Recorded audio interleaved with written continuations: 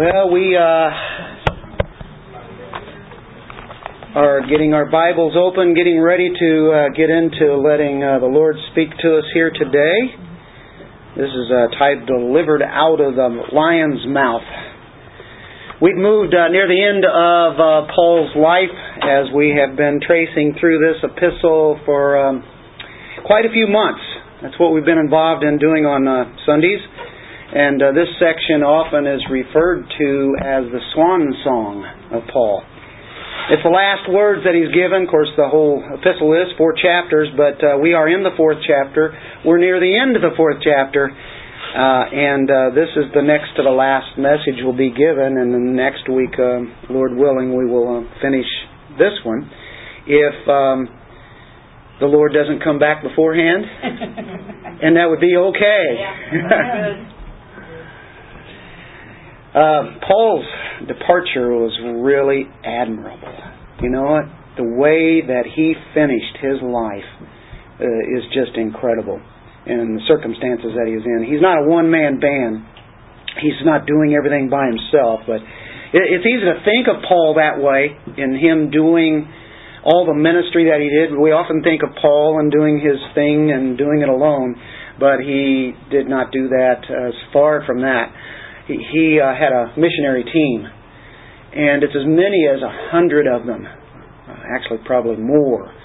But on that team, they're all associated with him. They're very faithful to Paul and the Lord and the ministries they did. And Paul just surrounded himself with good men, good godly men, full of the faith, full of the Holy Spirit. And they took this good news out everywhere. And so they worshiped together, they evangelized together, they fellowshiped together. You know that their hearts just poured out in prayer together. You know, we are better together than we are alone. That's right. You guys know that? You agree? Yeah. We're better together than we are alone. These guys were loyal to Paul, and they helped advance the kingdom of God. They took it out. They went further and further, and this kingdom of God just grew. Paul counted on them. For him to do what he did, he needed these guys, and so many did it. They were loyal and faithful, but there were some exceptions. The exceptions are the ones that we see recorded in 2 Timothy. We saw one last week as we looked at Demas. He forsook Paul there in Rome. He was one of the very few that was even left around there. He left, and it said he loved this present world. Now that's pretty sad that would happen. He loved this present world. You know, he's one who had been with Paul and for probably several years, and he had ministered with him. We see him in other places where Paul commends him. So we'll look at some others today. Some just kind of leave him and the lurch, and then others just oppose him. Now I'm putting that in the plural. It's not that we're going to look at that many. But Paul definitely had enemies all around. We know that. And they were everywhere, all throughout the world. They didn't really know him, but whatever he said, they didn't like. And what he really said was the gospel, the truth. And they didn't like him. And I want to tell you, the gospel is the dividing line, isn't it? It is what separates people. Either people will line up with you on the side of the gospel, or they won't. And they can be against you. They can oppose you. And that's what we'll see here today, this one man that opposes Alexander. So, you know, a careful look at this. I think we can get some practical insights into this man of God, this apostle, and kind of what made him, who he was. He's very human. He is just like an open book, isn't he? He opens himself up and lets you look at him. And that's hard for humans to do. It's very hard. He just cries out almost in despair in a way at this time. He's wrestling with his feelings. He has feelings just like us. He has emotions just like us. And he'd have been abandoned at the time, really, of maybe his greatest need that he had had ever. And he's abandoned. He's disappointed with certain people. On the other hand, he is strong and he's confident in the Lord at the same time. Now that's a pretty amazing thing, isn't it? That he would still be confident of God, and he's saying, "Oh, well, the Lord let me down too," and just get off in a corner, and he doesn't want to deal with the Lord anymore, at least for the time being. But he says it in chapter 4, verse 18, "The Lord will rescue me from every evil deed and bring me safely to His heavenly kingdom. To Him be the glory forever and ever. Amen."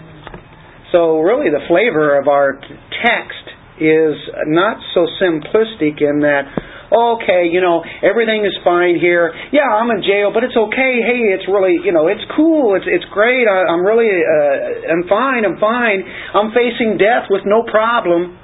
You don't see that either with Paul. I mean, it's not that he's shifting the attention on him. It's always about God. To God be the glory, right? But he is true to who he is too and what he feels. And sometimes we can take the feelings away and not think about, others' feelings or whatever, but he has a strong, set confidence in the Lord, no matter what. This is our focus. This is our target this morning, is the strength that God gives us to face each day. To focus on that He rescues us in some of the most trying, difficult times, adverse circumstances. He rescues us, doesn't He? That's what we see in this lesson here, I think, among other things. But regardless how people can let us down, what kind of circumstances we can be in, whatever is happening, the Lord is on our side. We know that, but we need to be reminded. I think even this morning, we need to be reminded the Lord is on our side. He will never, ever let us down. He never has. He's not doing it now, and He never will for eternity. He's always there at our sides, and He's always strengthening us. No matter what is happening, we rely upon Him. Totally relying. God kept strengthening him through all the things that he went through. All the strength, all the zeal that Paul has, he knows where it comes from. And he's taking the gospel to the world. And when you say world, you've got to say, well, that's the world system, and it goes against the grain of the gospel. It does, doesn't it? You ever notice everything that you believe in, it seems like whatever the world is, it's almost always flip-flopped on the other side. There used to be a song called Upside Down. Remember that one? It's almost everything now. As you learn more about God, you find out everything out in the world is the opposite. And that's the way it is. So, that's what God had in mind, to proclaim the message fully for Paul. And that's what He's doing. God has a purpose. It is to be fulfilled. And that means Paul is going to have to go up against the brunt of all this. And he's done it. He's done it all of his life. So, we study this text this morning. May we realize that we always need a strengthening. And the strength always comes from the Lord. It's never in us. And we need to be delivered and rescued out of certain things. And He does that. He does it every day. On a constant, daily basis, God is doing that. That's nothing new, is it? Boy, I didn't tell you anything new at all right there. So we'll go ahead and get into the text. And, sometimes we don't really need anything new. It's the gospel and the grace that God gives us. So let's read the text. Chapter 4, 2 Timothy. Near the end of the epistle, he says in verse 13, "When you come, bring the cloak which I left at Troas with Carpus, and the books, especially the parchments. Alexander the coppersmith did me much harm. The Lord will repay him according to his deeds. Be on guard against him yourself, for he vigorously opposed our teaching. At my first offense, no one supported me, but all deserted me. May it not be counted against them. But the Lord stood with me," here we go, "and strengthened me, so that through me the proclamation might be fully accomplished, and that all the Gentiles might hear. and I was rescued out of the lion's mouth. The Lord will rescue me from every evil deed and will bring me safely to His heavenly kingdom. To Him be the glory forever and ever. Amen. Amen. Father, thank You for Your Word, and may this truth sink deeply into us, as it already is, but yet even be more so in our lives as we live the relentlessly desiring and pursuing You, and also desiring to get the gospel out. In Jesus' name, amen. Verse 13, we'll pick it up right there. When you come, bring the cloak, which I left at Troas of Carpus, and the books, especially the parchments. Apparently Paul left his valuable coat. You ever left anything and knew you needed it later? Now, I'm not saying he forgot. We don't get a reason why this is, but why did Paul want his cloak? Well, that's pretty easy. Winter's coming. It's cold. He's in prison. It's cold. It's dark. It's damp. He needs the cloak. And it kind of tells you a little bit about the economic condition, because we're talking about Rome, Carpus. We're talking one world here and then another world here. They're worlds apart. I mean, it's a long way away. So you'd say, okay, hop on down to the store, Dollar General. Go down to Dollar General and pick up a coat. First of all, it's not that easy. And secondly, these cloaks were very expensive. And so you just don't go down to the store and pick it up, but he calls for somebody to bring it from one part of the world to another. One part of Europe to another part, halfway across Europe or whatever. Boy, this is totally out of our lifestyle, isn't it? This is totally different than the way we think. Now, this is a heavy, garment. It's made of wool, really thick. It would have a hole cut in it so you could put it over your head, come on down on it. So it works like a coat. You could even use it like a bed. And you could just fold yourself up into it like a sleeping bag. And he would definitely need that. Winter's coming, and that dungeon being the way that it is, he needs some kind of something covering physically. So he knows where it's at. Usually when you leave something, sometimes you go, I can't remember where it's at. Well, he knows where it's at.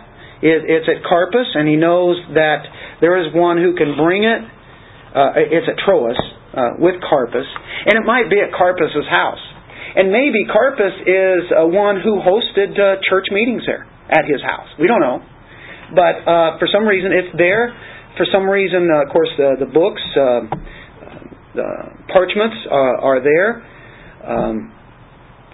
Somebody has stated that the reason that he could have left it there, a possibility, don't want to read into it too much, but it's possible. Think about it. Maybe he was arrested in Troas, and of course transferred to Rome. This is his last imprisonment, not his first one.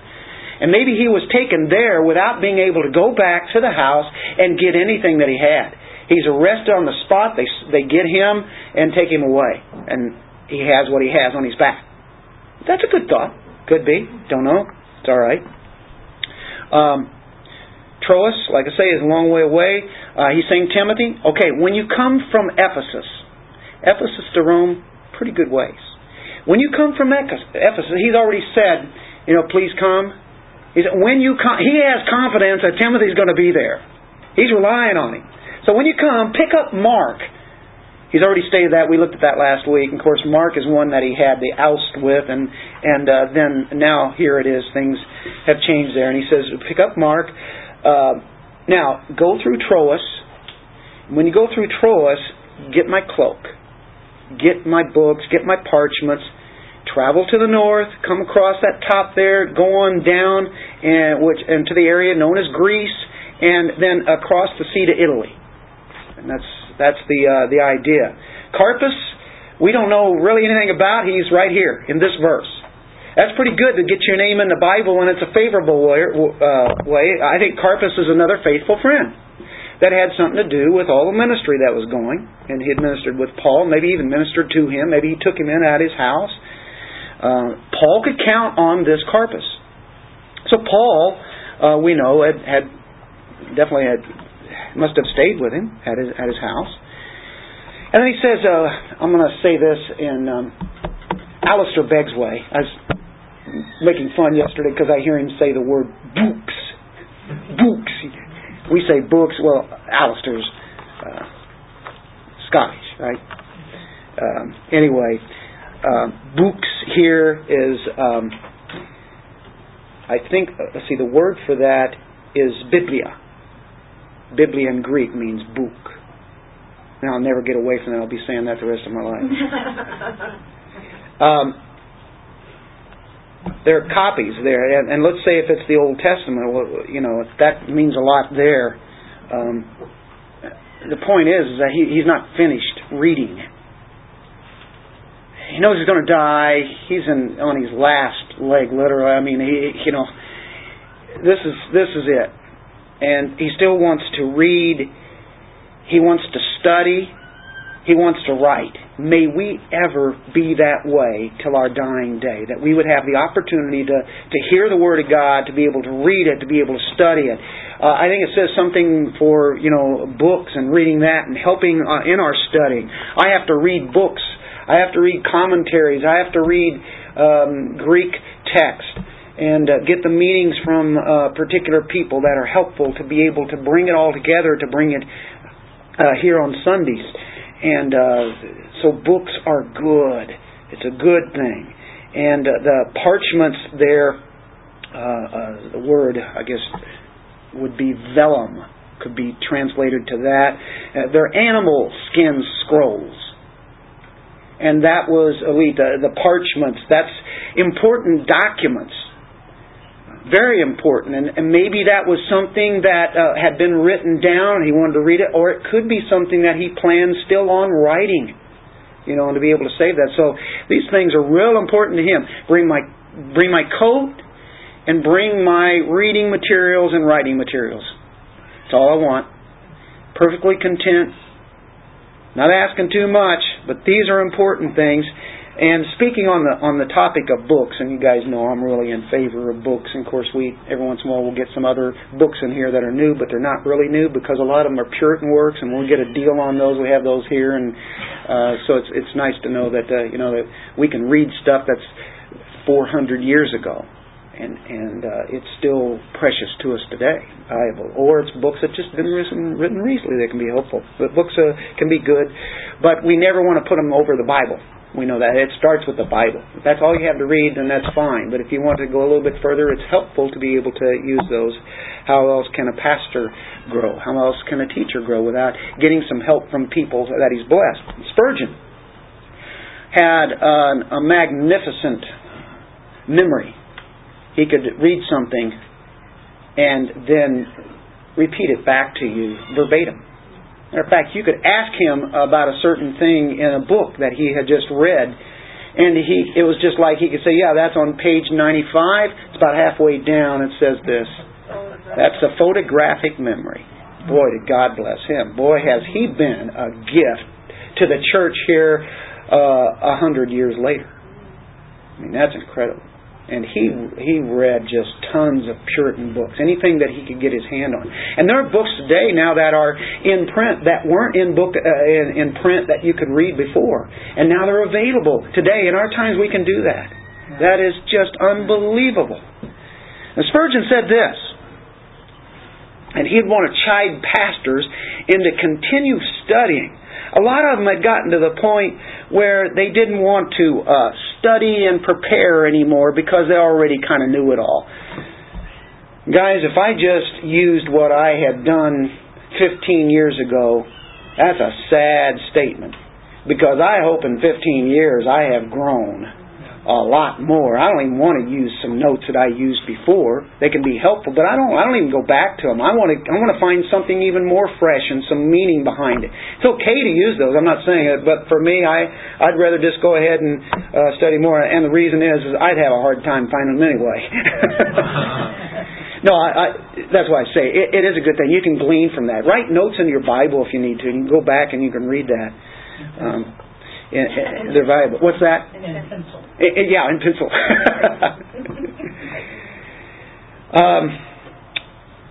Here's what Spurgeon said. I thought this good.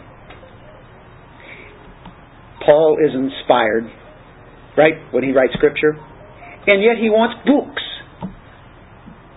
He's been preaching at least for 30 years, and yet he wants books.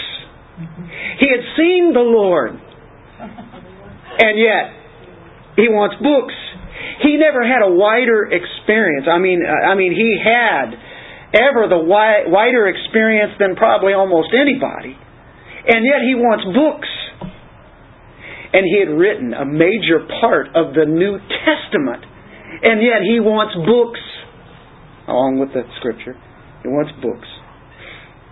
Anyway, I find that fascinating. So you noticed I got to hammer on that a little bit. Don't give up reading about the cool things that God has available for us. I hope I said that reverently, right? Cool things. Anyway, that's part 1. Let's go to part 2, and it's at verse 14 and 15. Alexander the coppersmith did me much harm. The Lord will repay him according to his deeds.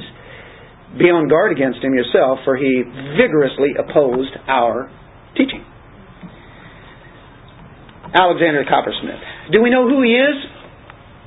Nah. We won't do an unprofitable exercise trying to find out who this guy is, although there are other Alexanders in Scripture. There are Alexanders in the New Testament. It seems like he's probably not any of those, and he could be. But in Acts 19:33, and like I said, I don't want to spend a lot of time on this, but I can show you, it's probably not this guy here in Acts 19:33. There was a riot at Ephesus, and here's Alexander, a Greek name, and some of the crowd concluded it was Alexander, since the Jews had put him forward, and having mentioned with his hand Alexander was intending to make a defense to the assembly. You know, they're saying, great is Artemis of the Ephesians, great, and they did that for hours, ridiculous thing going on, and there's Alexander to be blamed. And so that's one Alexander. There's another in 1 Timothy chapter 1, verse 20.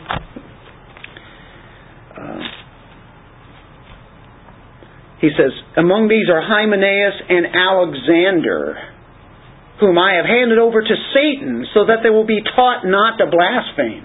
Wow, Paul.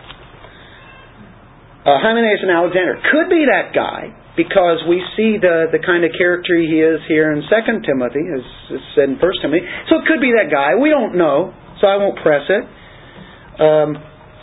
In Acts 19:24, there actually was a guy. Now this is dealing with Ephesus too. I didn't refer to that, but there's a guy by the name of, I think this is dealing with Demetrius, the silversmith. For a man named Demetrius, a silversmith, who made silver shrines of Artemis, was bringing no little business to the craftsmen. That means he was making a lot of business, a lot of money. Demetrius, a silversmith. Here we have the guy Alexander, and he's noted here as the coppersmith. Alexander was a real popular name, especially in the Greek world at that day. So that's why we don't want to press that and say, well, there's a guy there, could be. We don't know. But I think it may not be any of those, because he's identified as the coppersmith. And without going deeper into that, it really doesn't matter, does it? We do know this. Paul is in great harm.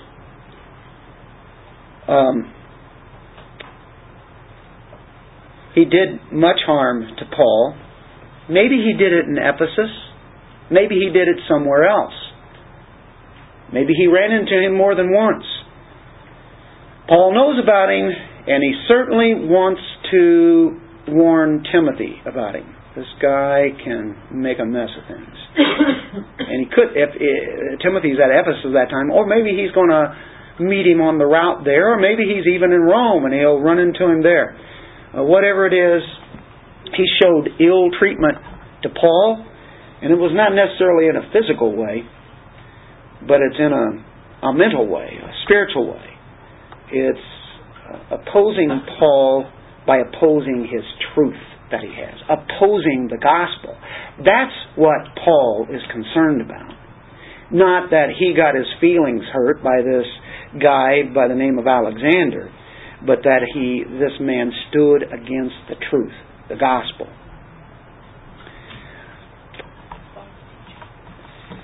And, it can be false teaching, and of course Paul has said that all the way through.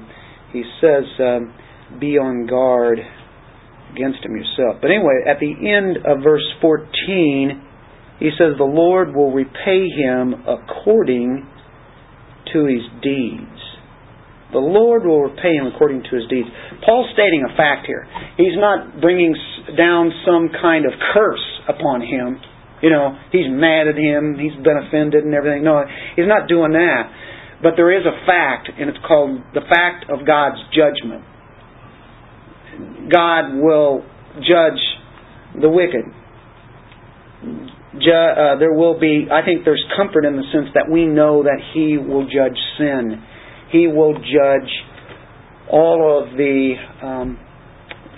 people who have taken joy in their evil deeds and stood against God, cursed God, blasphemed God, all the things that they did. And in Revelation 18:20, for instance, you have some people being persecuted.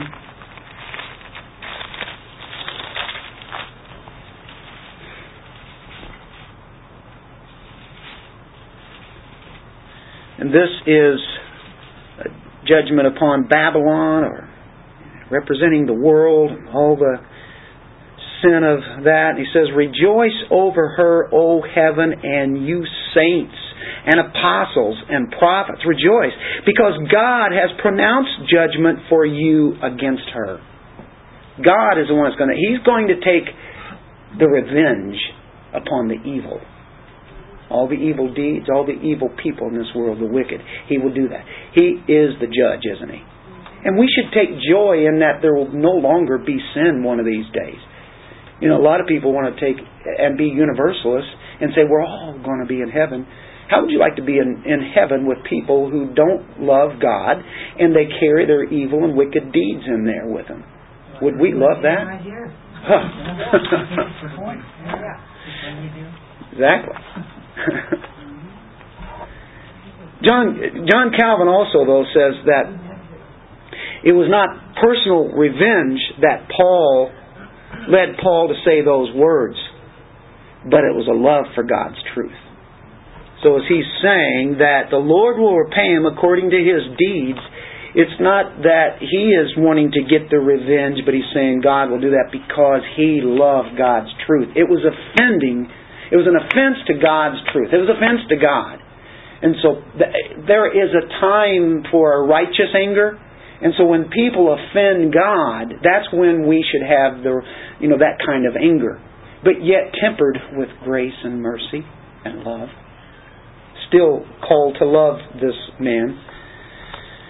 Paul knew about opposition to the truth. He knew what it would do. He knew it would cause great spiritual damage to many people.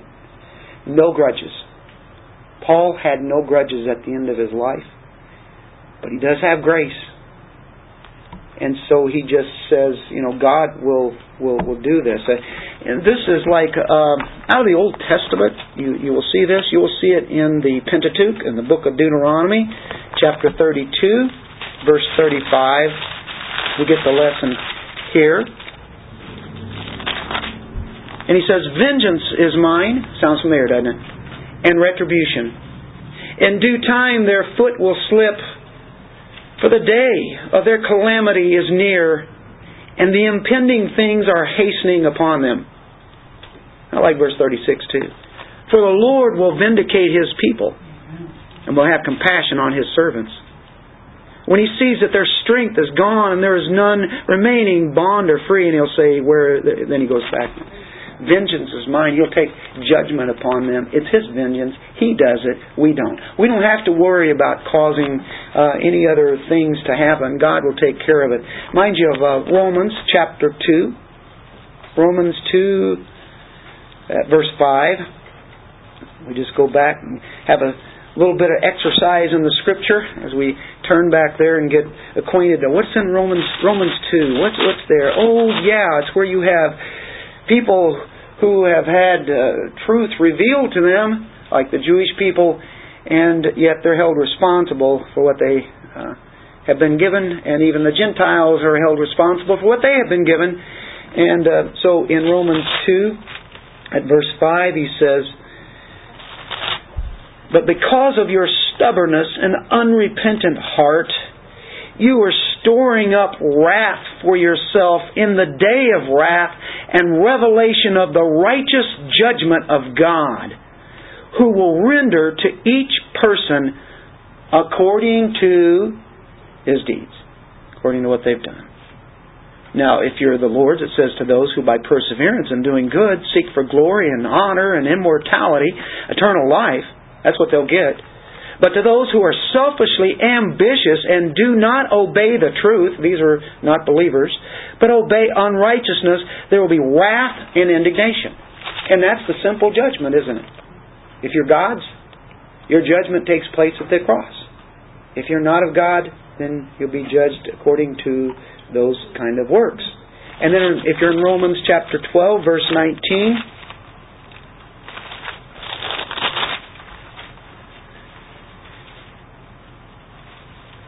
"Never take your own revenge, beloved."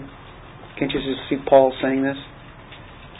Don't ever take your own revenge. Don't try to get back at people.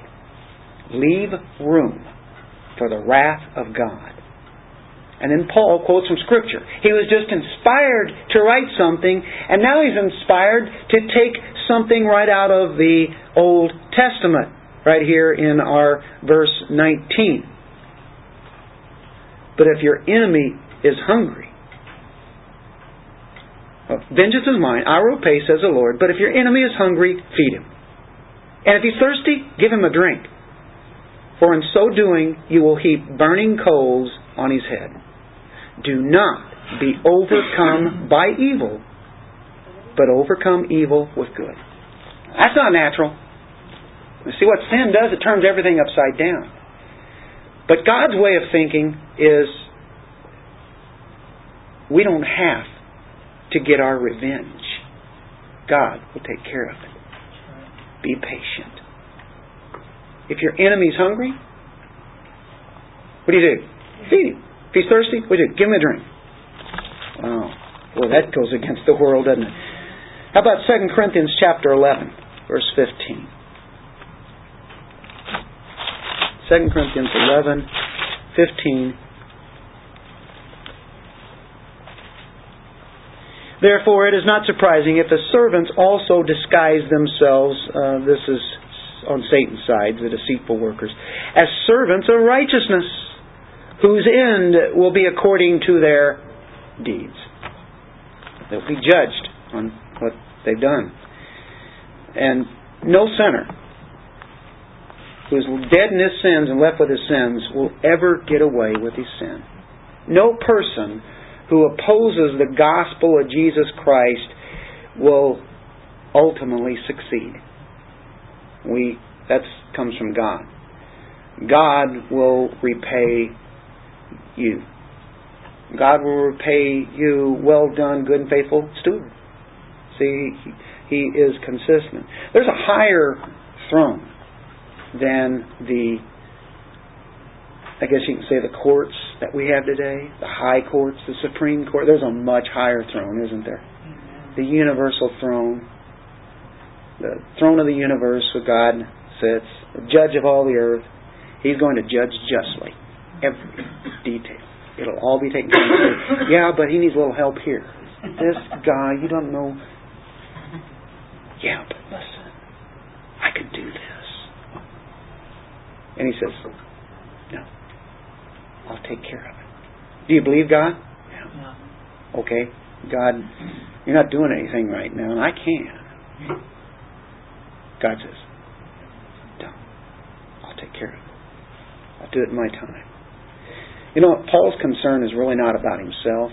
No matter what had been done with him by this Alexander and all other people, he really doesn't care. I have to wonder, could Paul even actually walk at this time? You know, all the beatings that he had had? Physically, how could he do much anything else? And I think that's one reason why, again, he's sitting. Because he's able to get this last letter into here. And get it. It's been meaningful to us as we are getting close to wrapping it up. He's concerned about the gospel. That's really what his main concern is. Let us not try to avenge the injuries that's been done to us. Don't mingle it with our own passions. God will take care of it. You don't have to come up with outlandish, crazy things to try to get back to somebody. And then here in Timothy, he says, hey Timothy, watch out. Watch out. This guy, he's bad dude.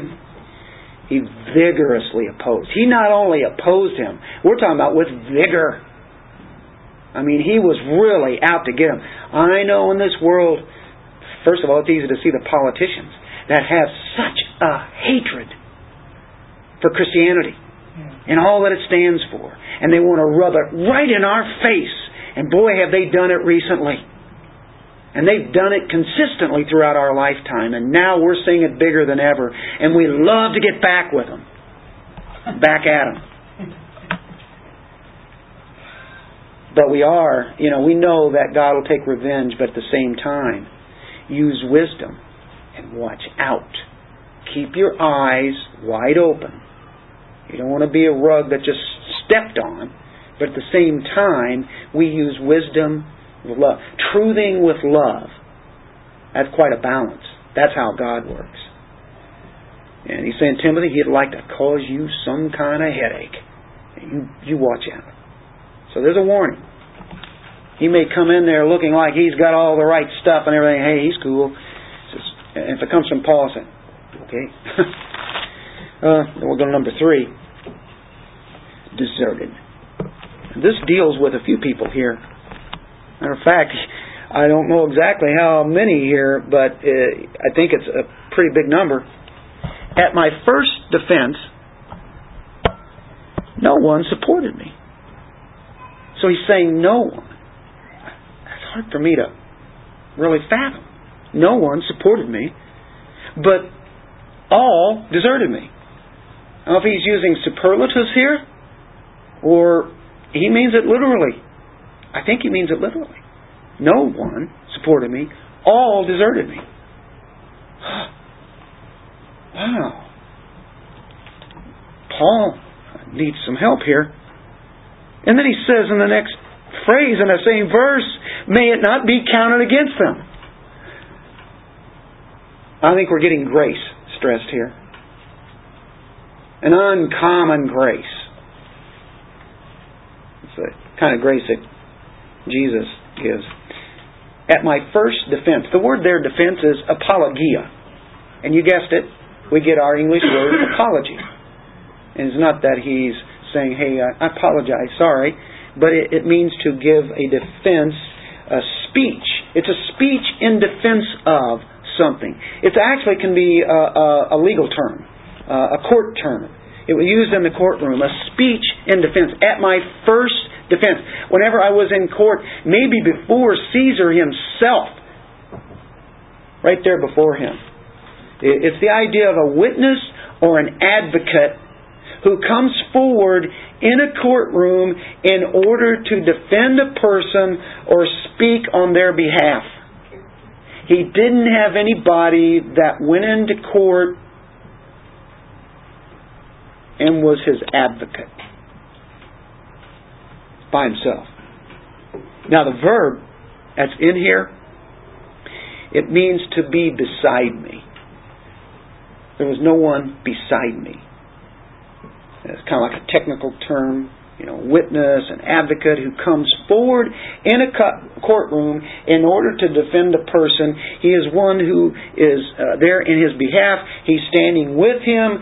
He says there was no one beside me. There's no one. So he's using the negative there. No one was beside me. It's hard to imagine that Paul was left alone, but as he's in that courtroom, that's it. It's him. That's it. Among all the Christians at Rome, the church at Rome, and none were there to support him. That's sad.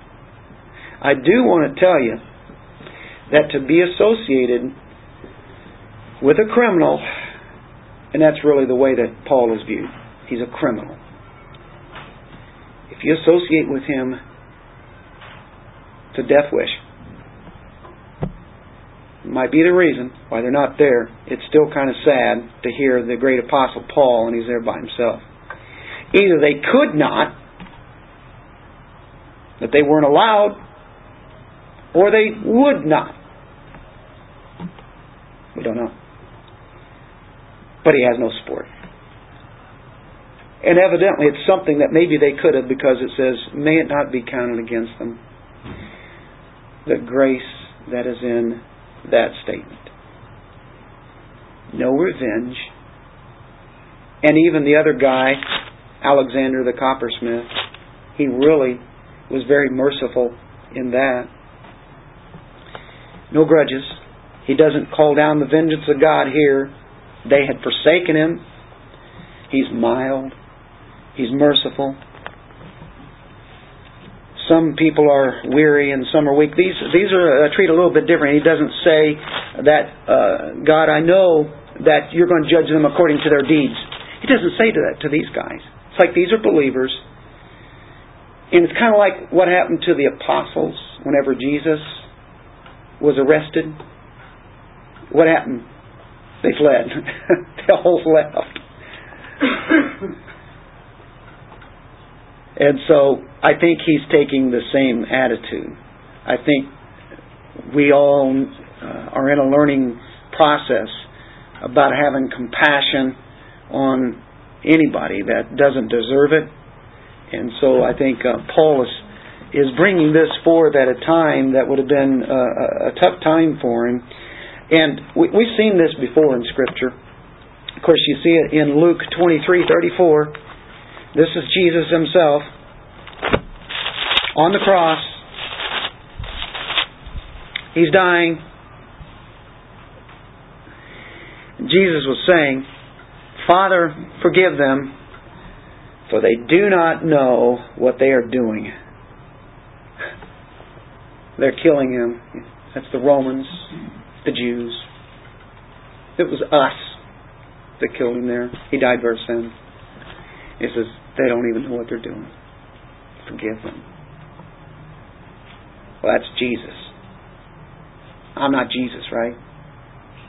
But we're created in God's image, and as we are renewed people, then the character and the nature of God starts to be being renewed in our lives. Now we're called to do things that we would never have done before. Don't go back onto your old life and base everything upon that. Look at your new life, and here's what God says. So many people live in their past, and they're still hung up, and they're caught on that cycle. However their family was for years, but the family before them, and we're still caught on that. And He says, forget the things that was behind. Reach out for that prize, the upward goal, the calling that we have in Christ Jesus. Go forward. The past is the past. It's done. God uses that. We can think about it and say, well, here's what God did out of this. But to hold grudges and to live in that past, what are you doing? You don't have to do that. God freed you from that. Matter of fact, He used it. Matter of fact, I'll go as far to say this. He assigned that to happen. That's a little deep, isn't it? Yeah, He can use that. He ordained it in that sense. There's a mystery that's behind it. I know that. I know our human minds cannot grasp that, and that sounds rather offensive, Dennis. But if He didn't want it to happen, He could have kept it from happening, because He is God. And God can do anything He wants, right? And He knows everything. He knows every thought. He knows everything that we do and said. So He could deliver us out of those. And most of the time He does. And we don't even know it. There are other times He doesn't. Why? Why did He let Paul go through all the things that he did? Why did He let Jesus go through all the things that He did? Because it's in the plan. It's the purpose. I'm not saying that, hey, listen, God made me sin then. I did that sin, and so therefore God made me sin because it's all in His plan. No, we can't ever say that. He never makes us sin. That's what we chose to do. You say, boy, this sounds contradictory. This sounds really ridiculous. But I do want to tell you, God's mind goes much further than what our little teeny minds can think of. One of these days in eternity, when we have eternal minds and the thinking of God, and everything will be so clear, like when you go out into the bright sunshine of the day. It is so different than it was when you were in a dark room. Oh yeah, the purpose of God. It's incredible, isn't it? In Luke 20, Acts. We did that one. Jesus, Father, forgive them, right? In Acts chapter 7, verse 60.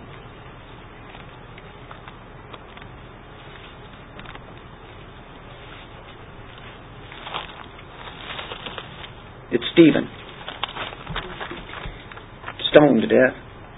He preached the gospel. He preached the gospel. Look what happens to him. Oh.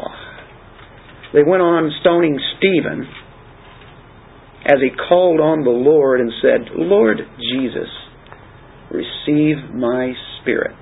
That sounds like somebody we know. Then falling on his knees, he cried out with a loud voice, and he said something else from somebody we know. Lord, do not hold this sin against them. Father, forgive them. How can that be?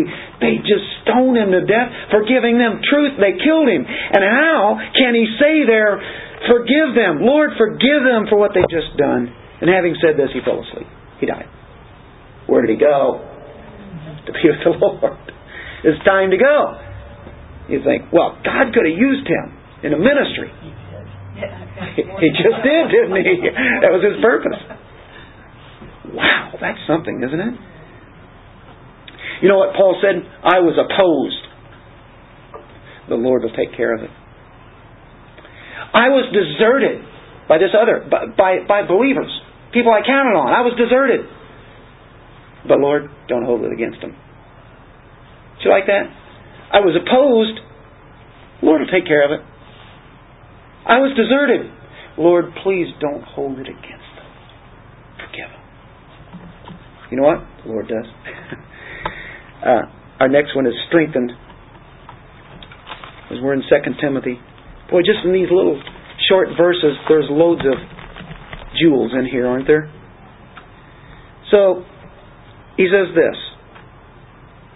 Now he shifts it and he says, okay, here's what people have done against me and opposing me, and some just leaving.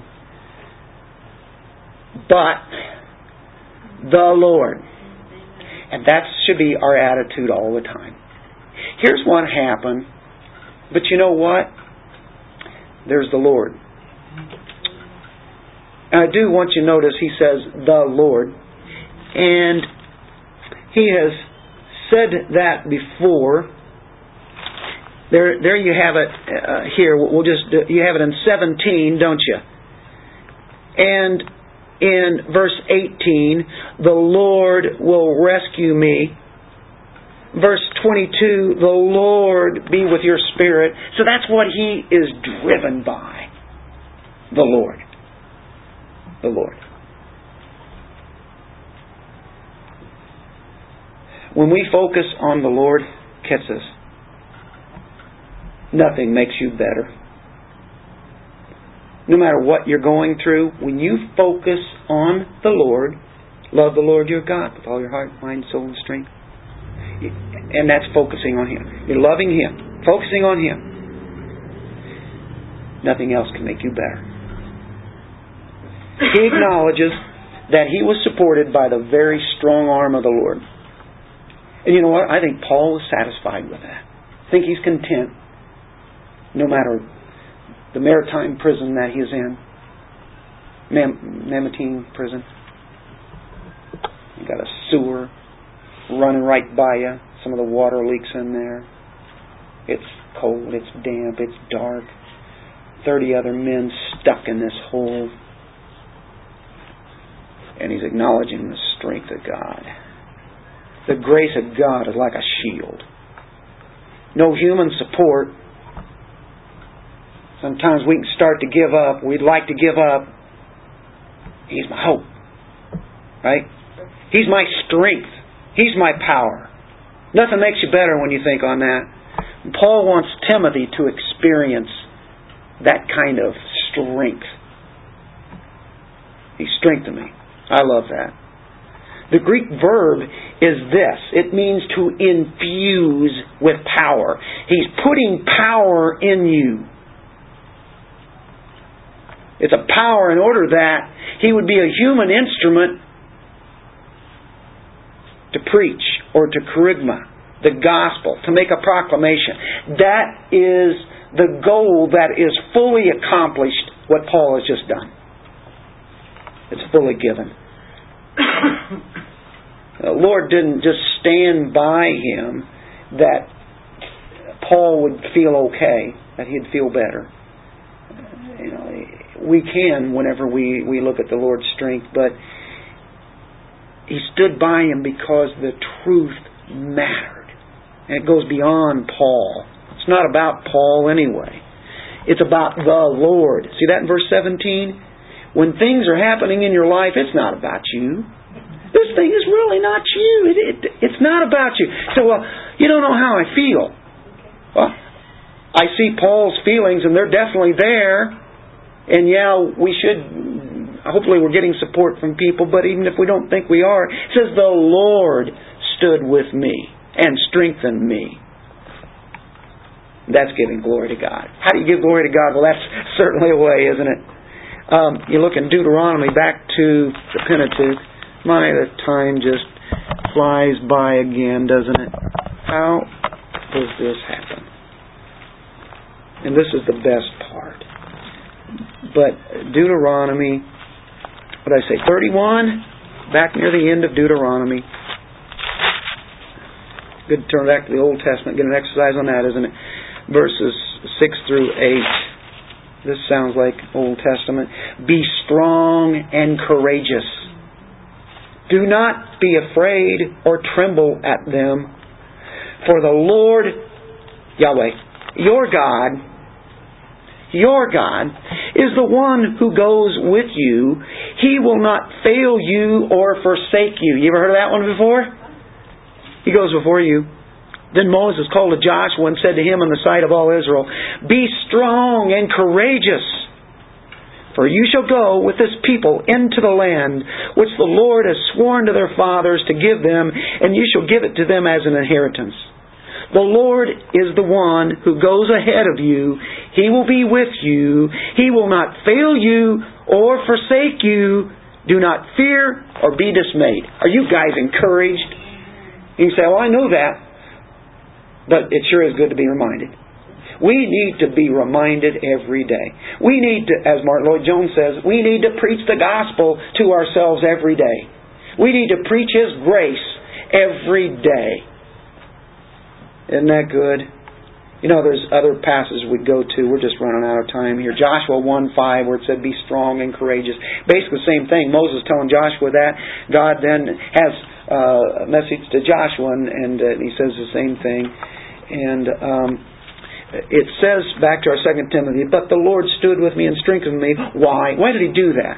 Well, you know, it's for Paul, but even more so, that through the proclamation, it's about the gospel, the proclamation, the charisma, might be fully accomplished. God had it already set out that Paul would be doing what he did, and that all the Gentiles might hear. The ones that needed to hear it. I was rescued out of the lion's mouth. To the Gentiles. Paul's reason to exist is that the Gentile kingdom, the Gentile kings, the Gentile paupers might hear it. God brought him through all sorts of circumstances. From Jerusalem to what was going to happen there, all the way to a dungeon in Rome. My flesh and my heart may fail, but God is the strength of my heart and my portion forever. Paul was at the shadow of death, but he was unshaken. At this point, he knows he's going to be dying quickly. And he ever longed to preach the gospel to them. And of course, you look at his testimonies, and that's what it was all set for. No one is there but Paul, as he is in court. No one to come to his side. And he says, the power of the Lord began to strengthen me for the purpose of proclaiming the gospel. And he's doing it right here in this letter. Courage, no doubt, no fear. And he knew Christ, and he knew he's ready to die. And Christians, be prepared to die. The moment one becomes a Christian, be prepared because you're going to die. Has there ever been anyone who has not died? That's where we're headed. Believe it or not, we'd like to get that out of our minds. We'd like to erase it, but you're going to die. Unless you're part of that where you get caught up with the Lord and He changes your body there. But that's still, in a sense, this is still not going to be... You're just going to die, right? And we need to be prepared. We need to have the kind of thought that Paul has here. It's about the gospel. It wasn't about him. It wasn't about his aches and pains. And I got a feeling if anybody had the privilege of being able to tell how bad he was, it could have been him. I mean, this guy was hurting bad. He had to have been. Delivered out of the lion's mouth. This tells you about danger in general. Out of the lion's mouth. Something like out of the jaws of death. You've heard of that? I was delivered out of the jaws of death. Many times he could have been killed. I had all these passages that we were going to look at today, and I don't have time, but you can look in 2 Corinthians where, he has been tortured and the shipwrecks and there's in 2 Corinthians there's chapter 4, there's chapter 6, there's chapter 11. All the different details of how he was beaten. And how did he ever get through that? Only God did. He was left for dead as he was stoned to death. I think of one. I think of Psalm 22, verse 21. We've got to get to this one. And, the number of times he could have died. And you say, yeah, he was taken out of the lion's mouth in that sense, wasn't he? Psalm 22, 21. Isn't this encouraging to us? Save me from the lion's mouth. There we go. From the horns of the wild oxen. You answer me. It could be a literal sense, but I think there it's just out of the jaws of death. It makes sense. Psalm 35, verse 17, while you're in the Psalms. Oh my. Lord, how long will you look on? Rescue my soul from their ravages, my only life from the lions. Literal lions out there, but all the things that it went through. The Lord says, I'll never leave you. I'll never forsake you. Paul was like a Daniel in the lion's den. Remember that? That was literally a lion. And it doesn't mean, as he's saying here, the Lord will rescue me from every evil deed. He's not saying that, that doesn't mean that he's never going to die. Doesn't mean that he, will escape death, but he'll be vanquished from Satan. It will, or to turn away from the right course and go into an ungodly lifestyle and be blaspheming God and such. He could have suffered 100 deaths, and he almost did. But he would take that over something that can come in and pollute his mind, by evil work. He wants, and he sees that God has kept him pure, preserved him pure, unblemished from evil actions. It doesn't mean that sin isn't going to be around you. It doesn't mean that nothing bad will ever happen to you again. Because it certainly did in Paul's sense. But the Lord will deliver me from all evil deeds, all sin, all temptation. He will deliver all the plots against the rescued from the lion's mouth. And even if it does mean that we die, we go on to be with Him. Where is He at? He's in a stinking, rotten, wretched, smelly, filthy, gross dungeon. That's where He's at. It's a hole in the ground. And yet at the same time, He says He's delivered me from every evil deed. You say, what do you mean? What are you talking about? He says, the Lord, remember, the Lord will rescue me from every evil deed. And here's where He's pointing to. He'll bring me safely to His heavenly kingdom. No matter what I go through here, here's what counts. The reality of the fact that there is a heavenly kingdom. And He will be lifted there.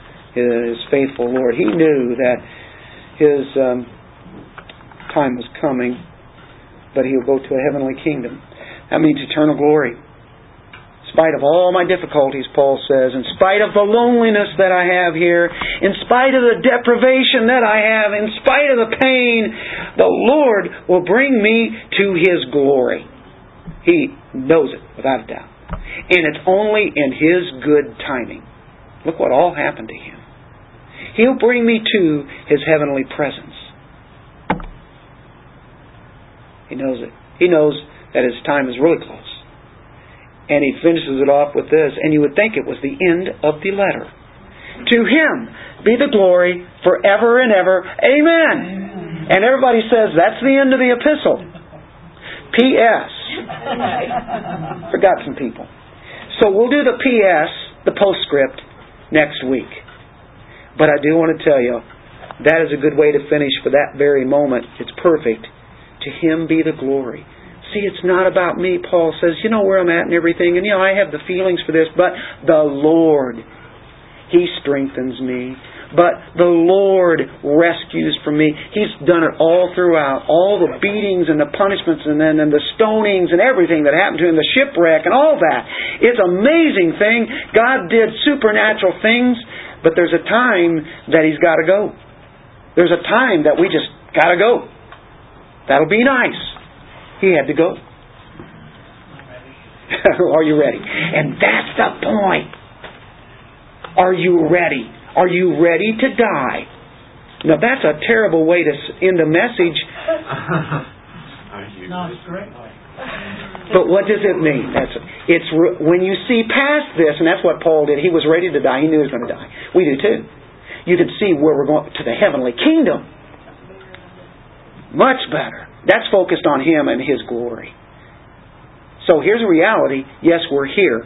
And yes, we are to do what we do. And yes, we are to pray that God's blessing would be upon us in what we do. And Lord, keep me from the temptations and keep me from the things that can physically take me away from the things that I should be doing. We should be praying for that. But yet at the same time, having a focus upon the glory of the Lord. And that's where you'll be content. Pray. Father, You are glorious. And to You the glory forever and ever. Amen.